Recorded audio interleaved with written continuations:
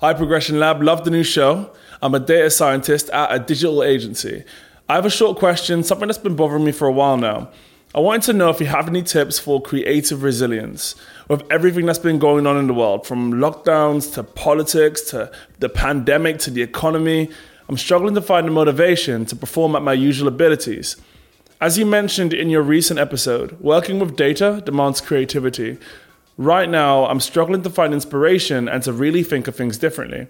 I was wondering if you had any thoughts. Signed, The Inspired Scientist. Thank you, Inspired Scientists, for writing in to Wednesday at reactionwednesday.co.uk. On Reaction Wednesday, we tackle creativity-related challenges. So together, let's dive into this one. And if you guys have any thoughts, please let me know in the comments below. Let's go. So, Inspired Scientist, what you're going through right now is temporary, as is everything. What you're going through might feel like the perfect recipe for failure, but in actual fact, it's these very moments, of adversity, of struggle that set us apart. And you need to know when to look outside and when to look inside for your creative inspiration. Resilience. It's our ability to face adversity but maintain our course, sticking to our guns no matter what life throws at us.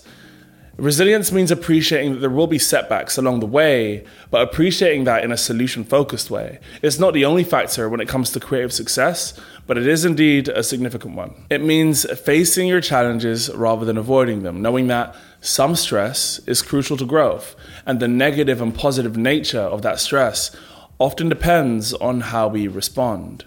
And so, sometimes we need to go through these tough times to achieve our creative excellence. It's not us pretending that everything is innately positive.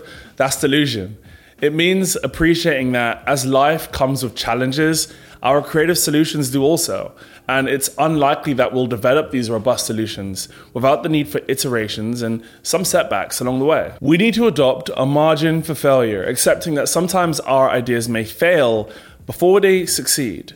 We're often trained with a perfectionist mindset, perfectionist ideals. Sometimes these hinder our ability to actually bounce back. So here's what I found is at the core of creative resilience. Don't be afraid of rejection or failure. Research has actually shown that how we perceive stressful events has a direct impact on our resilience. And so you could perceive a stressful event as traumatic and a huge setback, or you can perceive it as an opportunity to learn and to grow. Confidence is key to resilience. This is what I would recommend. I would recommend getting feedback from people who are going to support what you're going through. I would also recommend repetition, because the more you do something is the less you're attached to one single thing. I would involve getting used to discomfort and the feeling of, not being in the flow with something. And so that involves trying new things. And finally, measurement, because you want to be able to see how you're progressing, see how what you're doing is actually making progress. And when you see that progress, it's going to help you be able to press on. Building confidence is key. And finally, we need to break away from that victim mentality, because time only teaches the willing. We need to break away from that feeling of powerlessness. Adversity gives us an opportunity to invoke our inner resources. And so we need to be open about what isn't working. This video is for me as much as it is for you. I've just started my own business. You can imagine how many uncertainties there are and how important it is that I'm able to press on through this period. For me, this period of instability which occurred as a result of COVID and this crazy year was actually an opportunity to start something that I believed in and that I believed would give more stability for me in the long term. For me, whenever there's been a discrepancy between the things I've wanted to achieve and what I've actually managed to achieve, I tell myself, hey Hansel, if you're going to do this, that isn't the way. See, it takes a lot of energy to change course.